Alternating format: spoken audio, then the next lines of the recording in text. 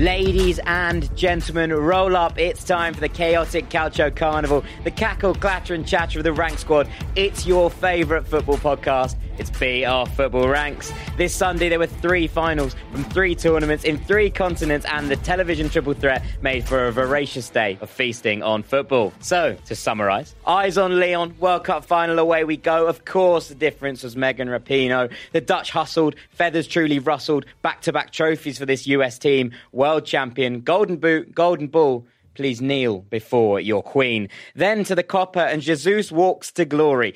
City's new number 9 writing his own Seleção story. From delightful to dismissed, the strangest hat-trick of all, crying in the tunnel, Copa title, match ball. Shouts out to Peru, brave outlaws again, before the whole thing became a political campaign. And it finished in the States, old rivals in the mix. Could Pulisic swing the tide with his bag of tricks? The answer was no, El Tri, just too much. And the question that remains to ask is such: if this new US era is to finally begin, ladies, can you please teach these lads how to win? Like it. Very good. 3 Very games. good, mate. Very 3 good. games, 3 verses, 3 arts, 3 lads having a good time. Nicely for summed BR up, mate. Football Ranks. My name is Jack Collins, and as ever, I'll be your host today. And I'm joined by the 2 BR Football behemoths. Firstly, the man with his ear to the ground, whose favourite member of Bob the Builder's entourage is Scoop, of course. It's our emir of the exclusive, Dean Jones. I've never seen Bob the Builder, mate, but thanks. Well, you've got some learning to do, but I imagine with a young child, you will soon be into Bob the Builder I've got so much to look forward to, mate. I just don't know where to begin. Scoop was a good guy. Scoop was a great kid. Really, really liked Scoop. And also, it's the most divisive man this side of the Atlantic for now. His favourite Jason Statham film is obviously Crank. It's the rank god, Sam Tighe. Hello. Hello. I haven't seen that either. You haven't seen that either? Well, you've got a lot of catching up to do, Dean. Yeah, I've got a lot of TV to watch when we go to America. Right. It's time for Hot Takes. Dean, do you want to get the ball rolling for us this week? Yeah, well, I don't know how closely you watched Copa America, but if you hadn't watched it very closely, then you'd have just seen basically a lot of pictures of Gabriel Jesus crying in the last couple of days, because that seems to be the image portrayed of his tournament. But actually... That's what he does anyway, though. He does love a cry. Yeah, he has a tough life. But actually, this summer was a breakthrough tournament for him, and he came of age for me, really. He scored his first goals in tournament football. The Brazilian public really seemed to take to him even more, even though they haven't really had a big problem with the fact that before now he hadn't really fulfilled that role as Brazil's main goal threat. Obviously, last year at the World Cup didn't go to plan for him. He's come of age, though, and Chiche put him into a role on the right side of that attack, and he was superb. Now he has to go and do the same for Manchester City. I think my hot take is next season is make or break for him at Man City. If he does not get the chances he deserves in that Man City team, if they cannot find a way to get him in there more often, I think his patience will run out and he will leave. So what did Chiche do that made him more useful? What was his role, and how does it translate back to his City kind of thing? They played him more in a format that you would think is familiar with Liverpool. So think of the way their front 3 works. Jesus was basically the right side of a 3 like that. So they had Firmino through the middle most of the time, and Everton on the left side most of the time. So like very narrow, basically. Very narrow, and he also could come inside then as well. And his work rate was really impressive. His all-round game was great, and I think that they just managed to get more out of him than just playing that central role that we see him trying to fill whenever he gets the chance in front of Aguero. And there's always so much pressure on him to deliver goals. And it's been the same in the Brazil shirt up to now. Having that number 9 role, there's always so much pressure. Now, at the end of last season, Jesus did start to consider his future. Should he move from Man City now? And speaking to people, he had offers on the table. Atletico Madrid came in for him. Roma both asked the question as well, do you want to leave Man City? If so, come to us. And he's decided that no, he's going to give Man City another season. And I think that they've got to find a way to make this work now. He's such a good player. They signed him thinking he was a potential Ballon d'Or winner one day. I think he's got that ability. You've just got to try and get it out of him now. He's taking the number 9 shirt, Sam. That's a bit of a statement of intent. I know, obviously, it's not the be-all and end-all squad numbers these days, but that shirt's been free. It's not like someone else has been in it, and he didn't step up and take it, and now he's made that decision. It kind of does suggest that his mindset is a little bit changed. Yeah, Dean talks about the pressure of stepping in for Aguero and the pressure playing up front for Brazil. dude, you're a striker and you play for Man City and you play for one of the best ever footballing nations. Like, you're just going to have to embrace it and get used to it. And maybe taking that number 9 shirt is a signal that he's changing his mentality and he is embracing that role. I wouldn't blame him if he felt disillusioned up until this point. Aguero just seems to be going on forever and ever. And Aguero has upped his game in accordance with Jesus. So since Pep brought him in, Aguero has added things to his game that he just didn't have. I didn't see it coming. Jesus probably didn't see it coming. Pep definitely didn't see it coming. And that's why we're in this situation. Dean, to turn it to you, you said it's make or break. Well, which one will it be? Probably break, to be honest, because my big question is for Pep is, how do you fit him in? That's his big problem, keeping Jesus satisfied because of the other options that he's got up front. I mean, he can't leave Raheem Sterling out the side. And then you've also got Bernardo Silva to fit in. Leroy Sané's still there at the moment and looks like he's still going to be there next season. What do you do? Right, let's take this on to your hot take, Sam. What have you got for us this week? All right, well, the funniest thing happened this morning, Jack. What? I woke up and it turned out I was Matthias de Ligt. I mean, you got the right hair-ish. Yep. Same height? More or I less, think, yeah. Same build, same skill, same talent level. Look, That's when it all went wrong. Same latte on the way to work? So at first I thought it was great, like checking my bank balance, looking around, it was pretty cool. But I was just trying to relax this morning, eating my morning pancake and stroop waffles, and my agent, Mino Raiola, kept calling me. So I finally picked up the phone. He said, Matthias, Juve, it's on, let's go. And I thought, finally, this transfer saga is coming to an end. After all this time, I thought, finally. And then I just had this horrible feeling. I thought, hang on a minute. There's a better move for me out there. I don't want to go to Juve. I've been thinking about this for weeks. And with the greatest of respects to Juventus and Barcelona and Manchester United and PSG, and I am flattered by the interest that has been shown in me, there's actually a fifth move out there that I want, that I think is best for me. And it's Liverpool. Look, they haven't been mentioned in conjunction with my name quite as frequently as the other four. But I know that Jurgen has an eye on me. And I want to play for him. I want to play alongside Virgil, my compatriot and Netherlands national teammate. We make a phenomenal pair. I want to play in front of Alisson. I think he's fantastic. And I know they've got Gomez and Matip and Lovren, but I think I'm better than all three. And I think I would be the perfect candidate for Liverpool. And I want to wait for them. Yeah, I'm going to snap out of that now. I mean, look, I'm expecting him to join Juve. And as we record, the suggestions are that it's been accelerated. It could happen. And I'm not saying that Juventus is a bad move. No. It's not a bad move. None of these moves would be particularly poor. But Juve, there are some, there's a clog of centre-halves there, but going and winning a Champions League or trying to and training with Ronaldo, very alluring. Same for Barcelona and Messi. PSG would be good too. I just think that going and pairing up with Van Dijk at club level and playing for a club like Liverpool, who do need a centre-half and do have money, I think that's the perfect move for him. I mean, Liverpool can't spend that kind of money at the moment. They spent so much of their money in the last couple of windows. They spent basically 3 or 4 windows of money in a very short space of time by getting Alisson and Keita and Fabinho, and of course Van Dijk came in for them as well. Some of that was funded by Coutinho. It was funded by Coutinho, but what they decided at that time was the money that they had vision to spend over a longer course of time, they would spend it quicker to try and catch up with Man City, and it worked, and they won the Champions League. But as a result of that, they don't have actually the kind of money to spend right now as you would imagine they do.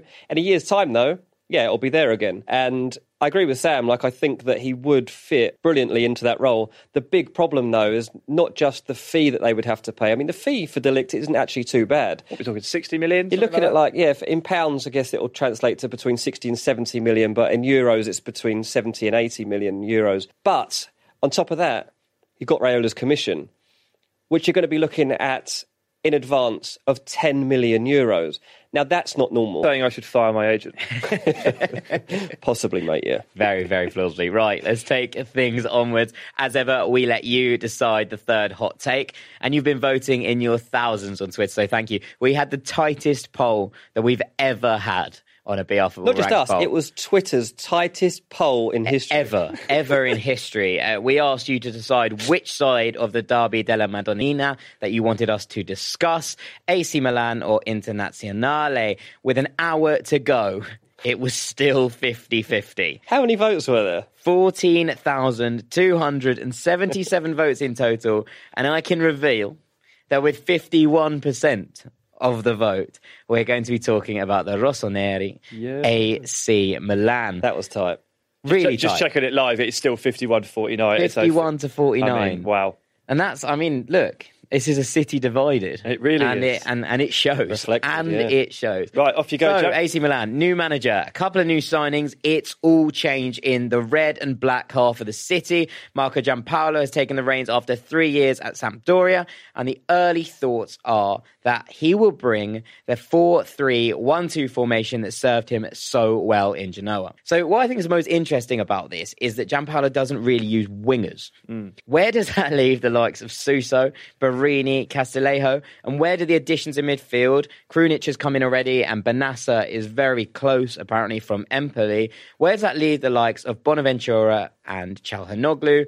And most importantly, potentially, Sam, Theo Hernandez has arrived from Real Madrid. How many left-backs does one team need? Well, not 3-star left-backs, because you can't get them all on the pitch. It's like when Southampton stockpiled goalkeepers. It's like, do they know what the rules of this is? I love Theo Hernandez. I think he can go on to become an exceptional player if he can find his previous levels, let's say. His Alaves form. Yeah, his Alaves form, which was absolutely sensational. But they're already in a position where they have, like, Rodriguez, Lachout, who cost... 50 million euros between them, probably? Yeah, and then they've added another 20, 25 minutes. So they've got like 75 million euros worth of left backs here. If they played with a left winger, you could push one of them forward. Yeah. But they don't. Yeah, and so like I want to say that this isn't the sole reason, but Milan have frequently found themselves the wrong side of financial fair play over the last few years with extreme financial mismanagement. Having 75 million euros worth of left backs is probably one of the reasons why they can't control their own books, and they've had to duck out of the Europa League this season because they can't fulfill what they need. I was going to come on to that later. It's a bit weird, but the whole thing is they've voluntarily chosen to take a ban from Europe in order to comply further down the line with financial regulations. I've never heard of that. AKA focus on the league. This Giampaolo situation with the 4-3-1-2 and a very top-heavy and wing-heavy squad, it reminds me of like basically every iteration of Football Manager.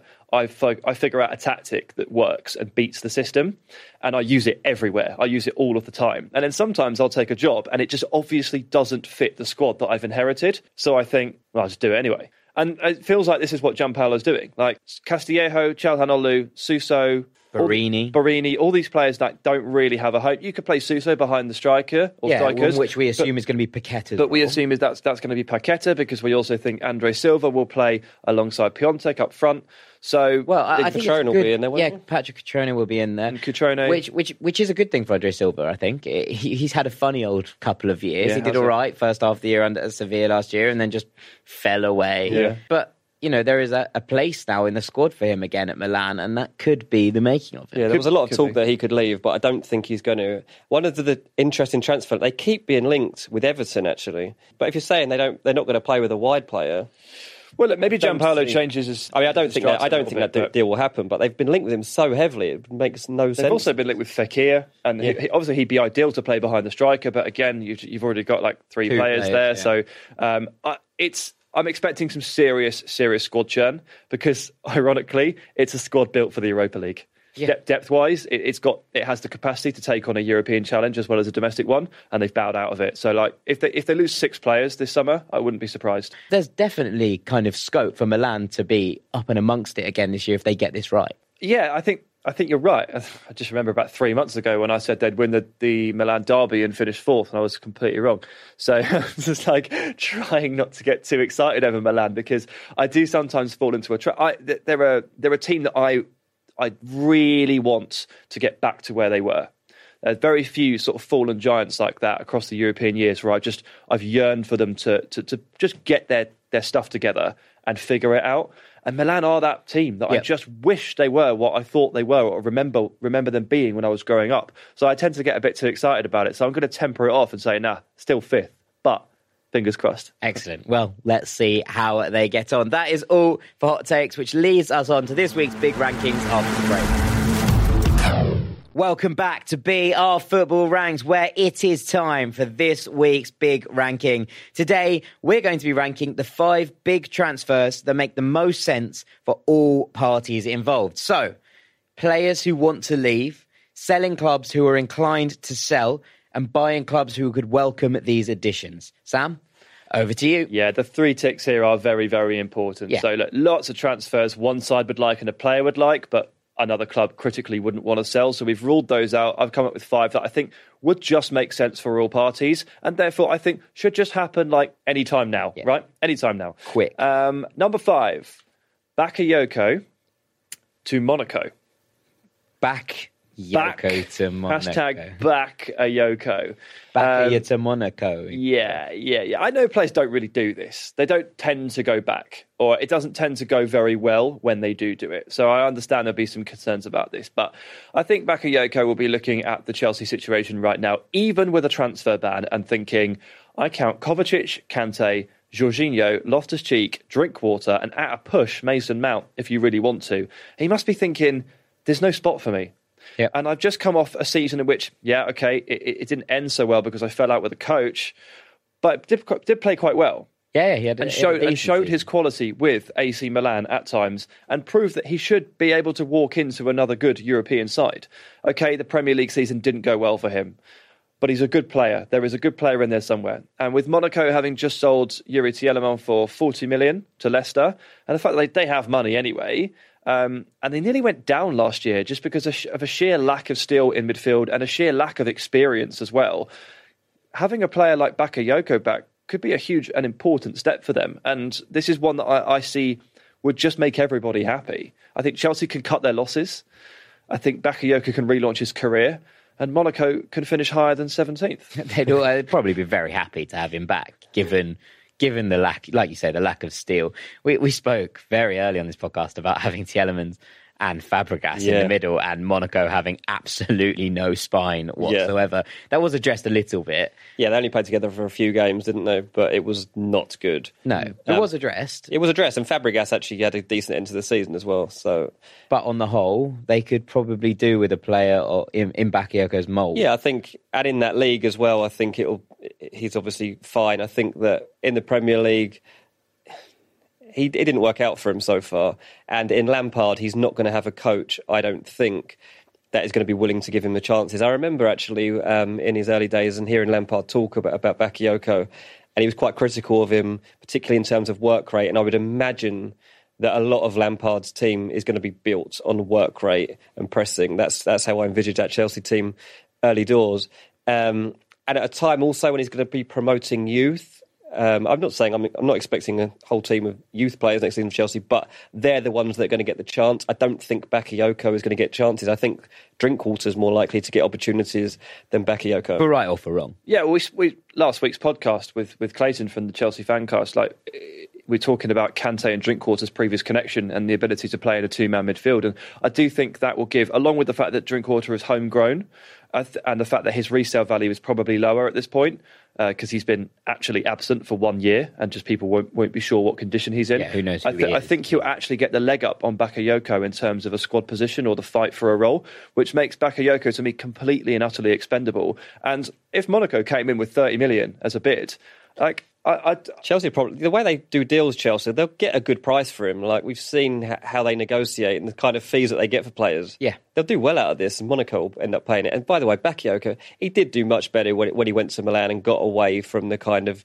zone he was in at Chelsea in his head. And I think he'll be fine if he made some move. It was interesting about him in general because he's obviously a good player. That much was always kind of clear. But the more he tried and the more it went wrong, it did feel a bit like this just is an environment thing. It's not going to work at Chelsea. Stamford Bridge becomes poisonous when you're a player like that. There's not many grounds that you go to and you feel that once a player isn't particularly liked and they make a couple of wrong passes or they make a mistake which leads to a goal, they're quite unforgiving.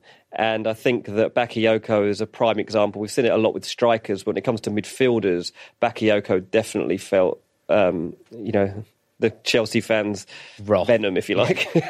Yeah. Right. Who's in at number 4 then, Sam? Number 4, we're going to go with Ryan Sessegnon to Tottenham Hotspur. You're breaking my heart here, Sam. Yeah, I'm just going to throw it to you boys, actually. Just very briefly, 1 year left on his deal. Heading back into the Championship. Had a mixed year in the Premier League, but showed glimpses. Everybody knows that he's an extremely talented young man. Whether or not you judge him on what happened last year or not, in a very dysfunctional side where he was in and out. There's a question over what position he is long term, but I think he's a player that Pochettino could work with very, very well. And he's now in a position with that 1 year left on his contract at Fulham where a pretty reasonable bid probably gets him. Yeah, Fulham can't allow that contract to run out. They can't afford to. So that's the thing. Sessegnon, he either has to sign a new contract, which looks increasingly unlikely, or he has to go this summer because it's just not feasible for a club going down a division and losing the Premier League money to be able to keep a player of that value and let him walk away for free. Yeah. So, and he can walk in January. So this transfer has to go through this summer or Sessegnon needs to sign a new deal. And the one that looks likely is a transfer at this point. It does, yeah. And to be honest, it does make sense. I think Fulham's problem is that they're not in a strong position to negotiate a good fee for Sessegnon. I still think they'll get £20 million around that mark, but I think that a year ago you'd have got a lot more than that. Yeah, absolutely. And what I imagine Tottenham will do in this situation is let the window drag out. They're not desperate to get Sessegnon in right now. It doesn't really matter to them. He's on a break anyway right now. He hasn't even joined up with Fulham yet because he's on international duty. Also picked up a knock, so he might not even be fully fit yet. So for Tottenham, this is a deal that they can wait to happen on deadline day, to be honest, and put in the offer. And they know that if they put in an offer close to £20 million, Fulham are very, very likely to accept it. It becomes a little complicated because from what I'm told, they also want his twin brother, Steven Sessegnon, who actually hasn't broken through properly yet at Fulham, but people are aware of the fact that he's also a big talent, and I'm told that Tottenham want both of them to come in as part of this deal, which I think Fulham aren't particularly happy about. It's very greedy, that. Very greedy. Yeah. One Sessegnon's good enough. It's been good enough for Benin. Yeah. But listen, also from a Fulham point of view, I think it's not the end of the world if Sessegnon leaves, so I think, he wasn't amazing last season. He will eventually become a great left back, probably. Yeah. Right now, he's not a left back. He's going to play further up the pitch. I wouldn't even expect him, to be honest, to feature that much for Tottenham next season. It'll be a kind of gradually get him used to that kind of standard, that level. And Pochettino, though, the perfect man to guide him into the next stage of his career. I think so. I think one of the interesting things is that Sessegnon could probably play left wing back if there's three at the back, and it's something that we've seen Pochettino experiment with. Whether he's going to go with that going forward is a completely different question. But if there is that role that kind of changes from a left back to a left wing back, then there is opportunities. Obviously, Danny Rose is probably over the hill slightly and on the way down, although still a very, very talented player. He had a bit of a renaissance at the second half of the season, but you have to start planning. He's also wanted to leave for 18 months. Yeah. He's not. You think that someone like Rose is the kind of ideal person to show Sessegnon on those ropes, because he was obviously a far more attacking player than he is. He still remains an attacking left back, but on the whole, he used to be far more flying forward. Yeah. And you look to someone like that to be a mentor to Sessegnon as he changes from a winger to a defender, because I do think while he is now, his best position is a left winger, his future is as a left back. Yeah, we'll see how his body fills out and what he becomes physically. It's the same question as Jack Clarke on the other side, who Spurs signed their first signing in 517 days. Jack Clarke signed from Leeds and then went back on loan, but he is also a big question mark with regard to what exactly is he? We know he's talented, we know he's a box of potential, but I don't know if he's a wing back, a winger, or a fullback. Sessegnon, we know right now is not a fullback, but probably might be later as his body starts to develop. And remember that Pochettino is the fullback whisperer.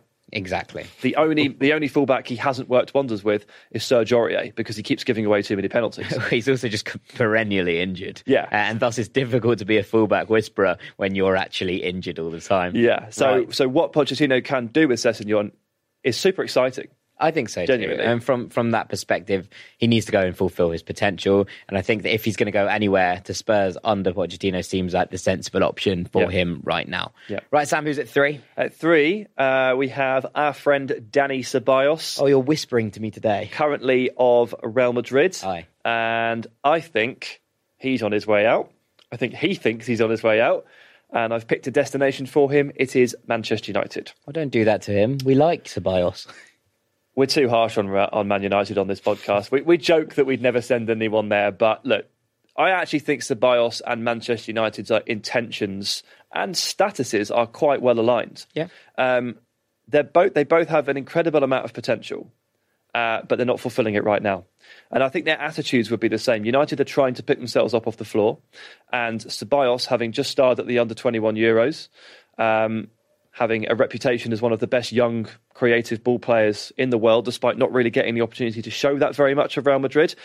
I think he is a player that would go to Manchester United with the right kind of mentality. He's the kind of guy who could essentially revolutionise that midfield. And he's not a has-been. He hasn't already lived his career. That's what Man United are worried about right now. They don't want another Alexis. Ceballos is completely different to that. And I don't know if he goes on loan or permanent this summer, but it does genuinely feel like he's going to leave, because Real Madrid clearly don't have any plans for him. He needs to leave in order to fulfill his potential. Dean, it would be unwise to discuss this transfer without talking about Tottenham as part of it. They've been heavily linked with Ceballos time and time again. Is there legs in that transfer, or have Tottenham gone cold on him? Well, they want someone in that kind of area of the field, but they've got other names on their list as well. And Giovanni Lo Celso. Yeah, and Lo Celso is certainly someone that Pochettino likes and has probably seen plenty of for Argentina, as much as in his club football recently. And I think that he would be a really good fit as well. So we know that Daniel Levy doesn't get held to ransom over anything either. So talking about Sessegnon and how he'll negotiate right to deadline, he probably is in a position here where there aren't too many actual buyers in the market for Ceballos. Now, one of the things that I was told was that Ceballos actually has already been offered to Man United. And part of the reason that is because they're trying to sweeten Man United up right now. And there's a certain other midfielder at Old Trafford that they're trying to get hold of. And as part of that, they know the United are in the middle of a rebuild and they're looking for young, hungry talent. And Ceballos, they thought, well, let's put it out there. And so far, I'm told Man United haven't bitten on that. But it's an interesting one, and it certainly fits in perfectly with what Sam's saying there. They're definitely waiting to see what happens with Pogba there. There's no need for them to commit to that immediately, but it's nice to have. My concern with Ceballos to Spurs is one of the reasons Ceballos needs to leave is because he needs to play. He's 23 in early August. Get on the pitch. He recently said, I plan to be happy, and the only way that can happen is if I play 40 games a season.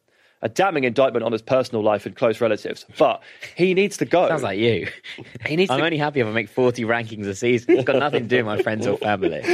He needs to go. And with Spurs, unless Eriksen is sold, they are very similar as the kind of number 8, number 10 hybrid. What about role. Dele? Could he be the long-term replacement for Dele Alli? Dele's not going anywhere this season. Son's there. Lucas has transformed his own career prospects. You've got Ndombele and Winks there. The person I would say in his position is Winks, because I think that a Ceballos and Ndombele pivot would be fine. But Pochettino loves Winks. Yeah, and he is their also Harry Winks star. needs minutes. Yeah, so Harry Winks is awesome. So there's no need to go hunting for a Winks replacement. The thing is with Tottenham buying a midfielder, it's pretty risky coming up with completely new combinations for the start of a new season. Like, they've got Ndombele in there. He's going to be playing. Mm-hmm. You want the rest of that midfield to be quite familiar settled with the formation, with the tactics, with the style of play. And I just can't see Pochettino throwing another big name into that mix right now. I mean, if I was Spurs, I would probably go for Lo Celso. I think he'd end up probably a tiny bit cheaper. And I think Lo Celso would probably be in a position where he'd be willing to maybe wait it out a little bit longer or play a bit of more of a bit part role with Eriksen and Ali in the mix. Whereas Ceballos, he's made himself very, very clear. I'm playing some football. Right? We get it, United. So go somewhere where you can find that, and that's why I want to see him go to Manchester United to lead that midfield revolution rather than go to Spurs, because Eriksen may not have a conclusion this summer. No, I think you're right. I think it fits in terms of minutes. Before we discussed Milan obviously a lot on this podcast, but there was talk of Ceballos to Milan as well. I'm not sure where he fits into that midfield under Gianpaolo. But they've already got loads of them. They have loads of midfielders, and we've just talked about how many players they have in the 10. So maybe that's it. So maybe United is the thing. What I would be worried about is the fact that United need a deep line midfielder that's going to sit, and Nemanja Matic is probably just about finished. They need lots of things. Yes, but if Ceballos is to succeed there, he needs to be played in a midfield that makes sense. For anybody to succeed at Man United, they need to get like 3-4 more players, and they need to get their act together. No one will succeed on an individual basis unless the team starts functioning. Okay. So I'm not throwing that against Ceballos. I'm not holding it against him because, I'm not saying he fixes everything. Right, Ceballos to Man United. Yeah. Tick. Number 2. Well, Dean just mentioned certain other midfielders. So I'm going to mention him in full now and talk about him. Paul Pogba, currently of Manchester United. Just go to Real Madrid, man. And that's Swap deal season. And that swap deal, like, I didn't know about that, obviously. That excites me. Swap deal Yeah, I mean, I season. don't think it's something that's particularly public right now, but I was just told by someone that as I said, to sweeten the deal for Pogba, like they're willing to put a player into the mix there, and it makes a lot of sense. I can see exactly why you start to go down that route. Man United looking for upwards of £130 million for Pogba, and when they bought him for, what is it, 89 or something like that. 89. Anything I think in advance of £100 million is a good deal. They look at it as well. He's a World Cup winner now. He wasn't when we signed him, so he adds value. Yeah, of course. Yes, that should bring in way more money, but they also need midfielders. So I think that actually the deal for Ceballos to go as well as 100 million is a good deal. But Pogba obviously desperate now to get to Real Madrid. Mino Raiola completely driving this deal. Pogba's basically a puppet at this stage. He's just doing whatever he's told. He's gone out to Man United's pre-season tour. He's being seen to do all the right things. He's there. He's got his club suit on. Did Raiola tell him to run through Central Park? Probably did. He's just going to do all the right things right now. He's not going to throw his toys out the pram because that's not going to help things. But Man United need this transfer to happen. If he's going, it's got to happen soon. I know the Spanish window obviously stays open longer, but the Premier League's got like a... Man United need to have replacements in place if Pogba is going to go. So it kind of needs to be done before the Premier League transfer window is done, right? Very much so, yeah. If I'm Real Madrid, I'm taking Pogba over Eriksen. I actually have some quite serious doubts about whether Eriksen does enough to improve Real Madrid, honestly, given his last 6 months or so. If I was Pogba, I'd be pretty willing to get out of Man United. I'd be pretty willing to get out of England, to be quite frank, because he's not actually treated very well here by certain people, by certain elements of the media, by subsections of fan bases. I would be willing. I would want to go, just not because it's Real Madrid, but to get out of England as well. He'll be awesome, though, won't he? Yeah, at Real Madrid next season. Pogba, I just think he'd be awesome. I think he would be so full of hunger and drive, and on top of that, actually able to play the way he wants to play. You just see someone like Zidane being like, "Okay, mate, I've got you away from there now. Just go and do what you do." Yeah, he'd be so good. Yeah, I think this one very much. It makes sense as long. So, obviously the three-tick system has been the key here. Yeah. This makes sense as long as Man United can feasibly replace him. Yeah. So as soon as the English transfer window closes, this transfer no longer becomes a three-tick thing. So correct. It's all about timing on this one, if it's going to appease all the parties. The one that's been thrown around that I saw that I just want to quickly discuss is Isco has been linked in this deal. The Isco has been... not offered, but mooted, I suppose, as part of the deal to swap Pogba. Would that be a better deal for United? Just can't see him going for it, can you? I just don't see that Isco would do that. Doesn't need to. I'd rather sit on the bench and wait for my chance again than go to Man United and risk that, especially seeing what Pogba's been through. I think because Isco's a bigger name than somebody like Ceballos, and United fans would expect more from him, and I think that it could quite easily not work out. Listen, great player, you know how much I love him. Of course, but is he also slightly on the verge of coming to a point in his career where he just needs minutes?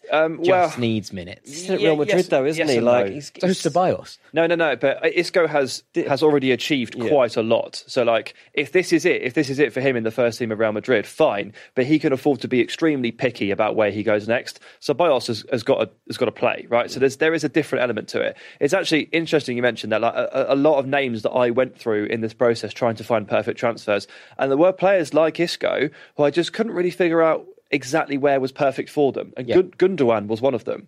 Gundogan has got to get out of Man City. It was hard enough for him to play last year, and now they've signed Rodri for his position.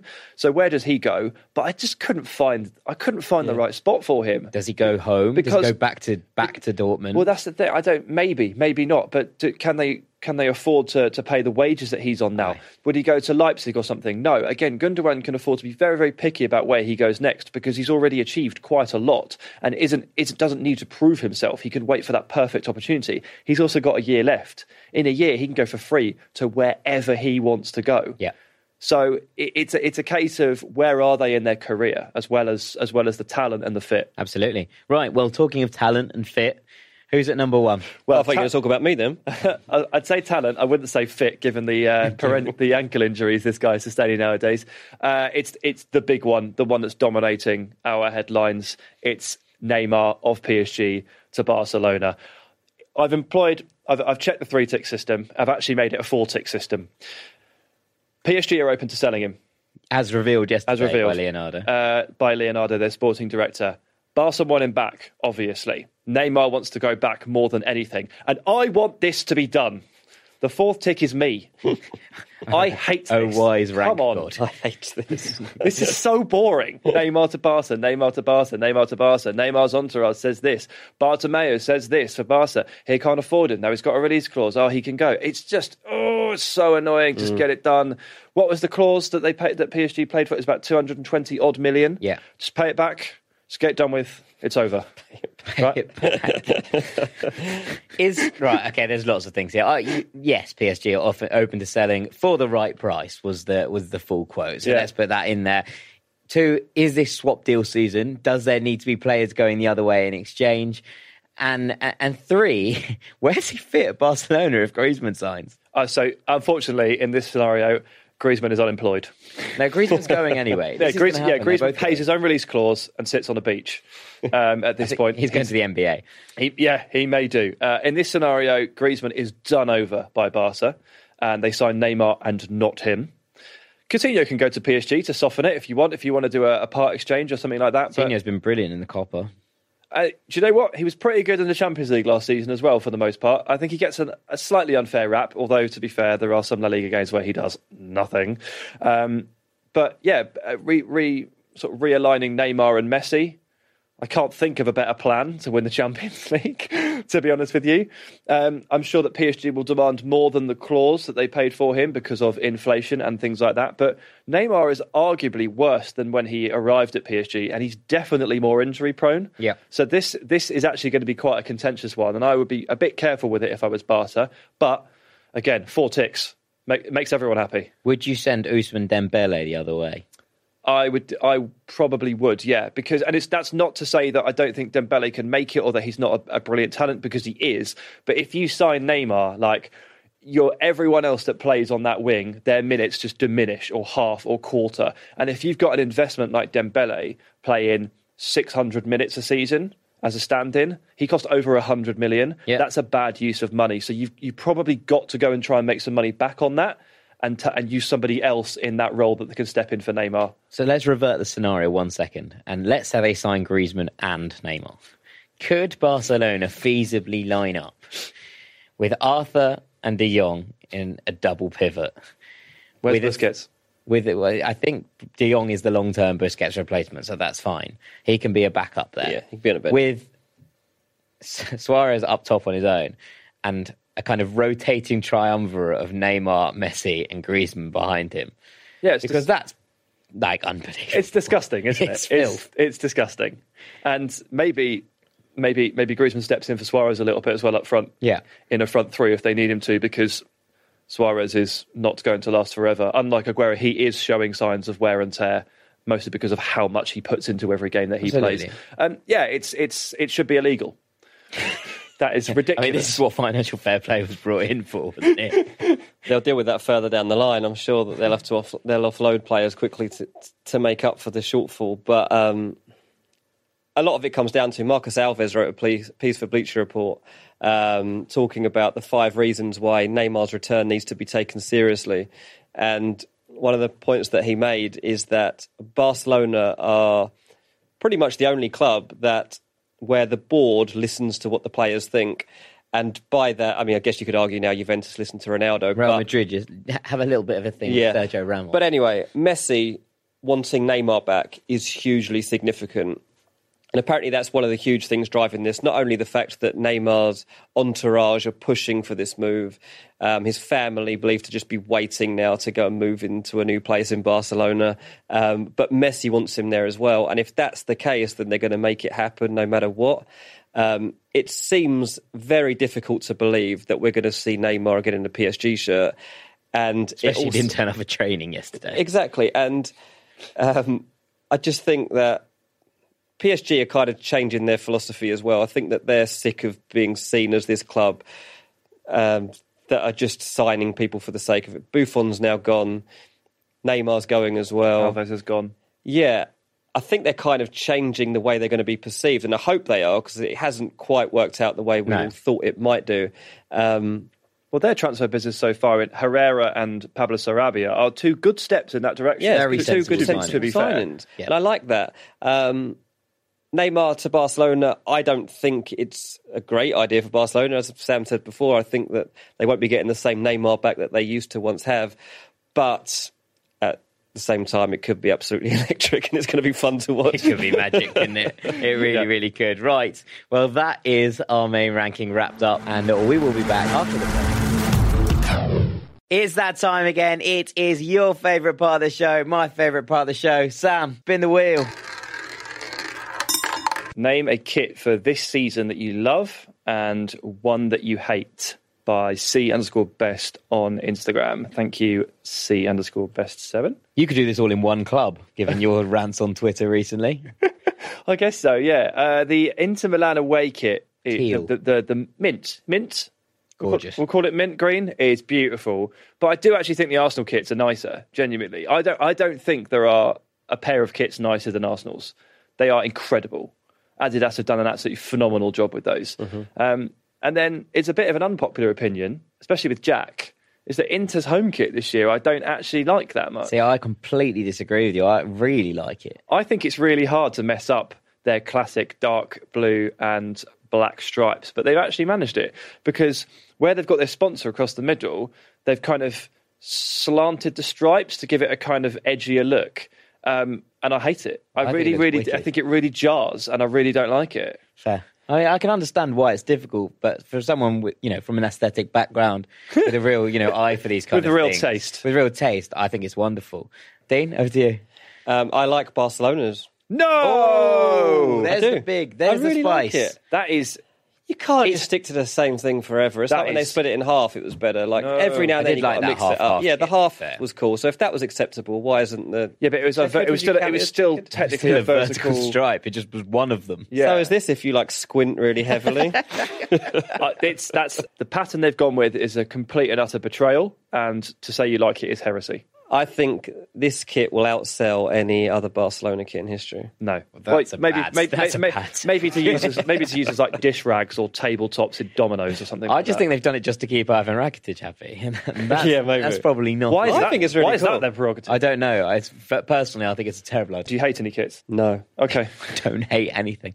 I really you should couple hate. Eintracht Frankfurt nice. come out with a really lovely home thing that I sort of went a bit wild for on Twitter. I also saw someone approach you on Twitter saying that it wasn't very nice at all. Yeah, no, and you had quite a long argument about basically what comes down to personal taste, which I thought was a phenomenal waste of time. Well, it's nice because it's like 3 colours, but it's symmetrical still, and I think that's a really nice touch. Yeah, I like it. I'm with you. I'm a big fan of it. There's a couple that have recently. Lille released their away kit. Lille is really, really nice. What colour?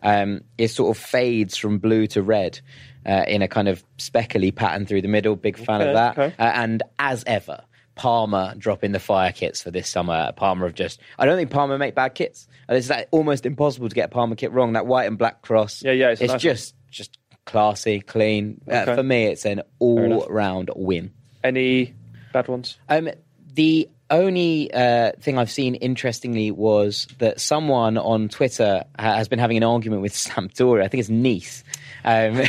Basically, they've just released a Sampdoria kit. Yeah, and they have. And Sampdoria got a little bit funny about it. And Sampdoria made quite a funny joke. And then Nice has got very defensive. Yeah, they did very defensive. And I don't think the kit's that bad, but I was a little bit put out by the defence of it. So I'm going to go with that. I don't think that's okay, lads. Fair. There we go. Right, Dean, I'm going to spin to your league. Where would Ajax finish in the Premier League? Difficult question because we don't know who's left. Is it Ajax? So we're going to have to go with Ajax of last year. Yeah, Let's go. Where would last year's Ajax's team? Okay, last year's Ajax. It's easy. Team. Third. Top. Third. They finished third. Everyone else is rubbish except the top 2. Yeah, they definitely finished top 4. But it depends. If they're going to do as well as they did in the Champions League, I don't think they would be able to balance that. This is what I'm saying. There's also a concern, like you saw what happened in the last half an hour against Tottenham, where they brought the big man Fernando Llorente on, and they just bullied Daley Blind in the air. If Steve Mounier just bullied Daley Blind in the air, would Huddersfield be walking out of the Amsterdam Arena with a big 3-1 away victory, shocking the masses? Like, it's not out of the question that they could actually fall into quite a few pit holes they just don't face. Well, are they better than Chelsea? Over the course of the season, would they have beat Chelsea? I don't think they're better than Wolves. Here's my take. Because Wolves were also exceptional against the top six, and I think that's a bit what Ajax would have been like, but actually might have struggled elsewhere. So I'm going to go with 6th. I think they probably would have just had a little bit more talent to sneak the European spot, or a little bit more, let's say comfort in that. But I think that's the kind of a range we're looking at. I think that's disrespectful. I'm going to go benefit of the doubt 4th. Yeah, I'm going to go 3rd. I'm going to go 3rd. Wow. Yeah. Wow, that's high. I mean, that's no disrespect. You know how much I love Ajax. No, it's hugely disrespectful. It's just I think that they would have struggled against, it's a good argument. The big man. Yeah, Alexander Mitrovic is scoring a hat-trick. He is not scoring a hat-trick. He gets a hat-trick of chances, he misses them all. All right, this is from Vavelda on Instagram. He says, would you rather be a player that splits opinion, loved by your own fans, hated by others, or someone who everybody vaguely likes? Well, I am literally the former. So the question is, would I rather just be vaguely liked? Yeah. Yeah. Like me and Jack. Yeah, my Instagram DMs are an absolute hellhole, and my mentions are worse. I'd take being vaguely liked all day. This is like basically, do you want to be Sergio Ramos or Rafael Varane? It's a bit boring, isn't it, the second option? I don't know. When you're a footballer... Everyone likes Juan Mata. When you're a footballer, I think you want people to feel passionate about the type of player you are. So I think I'm all in for it. People might hate me, but as long as you've got like a big portion of people that also love you, it means you're not like a completely horrible person. So I'm into that. Yeah, no, I mean, I can see where you're coming from. I think there's something in if everyone hated you, I'd be like, no, don't want that. But like someone like quite a lot of like the club legends you think of, like the kind of one club men, are mostly vaguely liked. Think of like a Totti.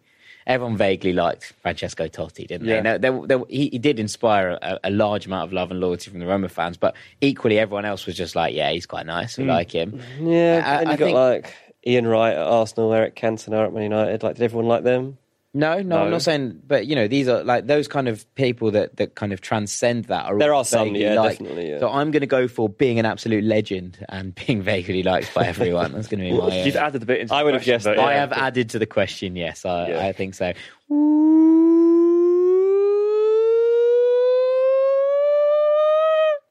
Ran out of breath. Nonsense siren. I did actually run out of breath. Didn't take the proper good. breath. Still good. Give us your nonsense. Okay. Which Hogwarts teachers would make the worst football managers? Dean's not going to understand this because he's never watched Harry Potter. Of course not. Have you read any of the books? Dean can't read. That's true. If I haven't watched a film, I definitely haven't read the books. Okay, well, just be quiet and I'll just say this to Jack. I'll let you know when I get onto it after Bob the Builder. You've got so much growing up to do. I'm so busy excited. summer ahead. Yeah. Okay, so at number 3 would be Professor Lupin. Right. Perfectly nice man, but night games are clearly going to be a bit of an issue. At number 2 is Hagrid. He doesn't come across as particularly articulate, but will often say way too much, reveal way too much information, and shoot himself in the foot in the process. Is this the worst manager? That's worst managers, Okay, yeah, right. So think Maurizio Sarri's press conferences, really. I was thinking Neil Warnock. Oh, yeah, fine, fair enough. But Hagrid is very loyal, perhaps to a fault. He'll stick with individuals even if they've got him into trouble before, and it will probably happen again. So, unfortunately, Hagrid is not going to do the business. And at number 1 is Dolores Umbridge. Go on. Well, just a week after Dolores stepped into her first team role as a football manager at Tottenham Hotspur, she was fined and suspended by the FA for exacting physical punishment on all of her players. No one remembers exactly why she was hired or why they fired Mauricio Pochettino in the first place, with several at Hotspur Way suggesting it was as if a magical spell had been cast. A police investigation is pending, and there are rumours circulating that underneath the bandages on the back of Christian Eriksen's hand, the words, "My corners will always beat the first man," have been carved irreparably into the skin. I would say this is probably a bit Antonio Conte. Yeah, a little bit. And that's worked out just about all right for him. I just think that Dolores would end up in prison pretty fast. Yeah, no, I mean, I can see where you're coming from. I enjoyed that. Yeah, I did. I think the addition. Have you got a like-for-like comparison with Lupin? Which football manager is a werewolf? Yeah, is there any werewolf football managers that you can really think of? Is it a bit like Sam Allardyce? Because day games were fine, but night games he'd already had 4 pints of wine and therefore really, really struggled under the lights. Just made loads of bad decisions. Absolutely. I'll take Sam Allardyce for Professor Lupin. I think Hagrid is definitely Sarri and Umbridge is definitely Conte. Good. What an all-star lineup. There is. That was nonsense as far as I'm concerned. I enjoyed it, though. So thank you very much, Sam. That is us all wrapped for this week, and all that's left for me to do is to say thank you very much to these 2 legends. To Dean Jones. See you in America, Jack. To Sam Tighe. See you in America, Dean. I've been Jack Collins. See you in America, lads.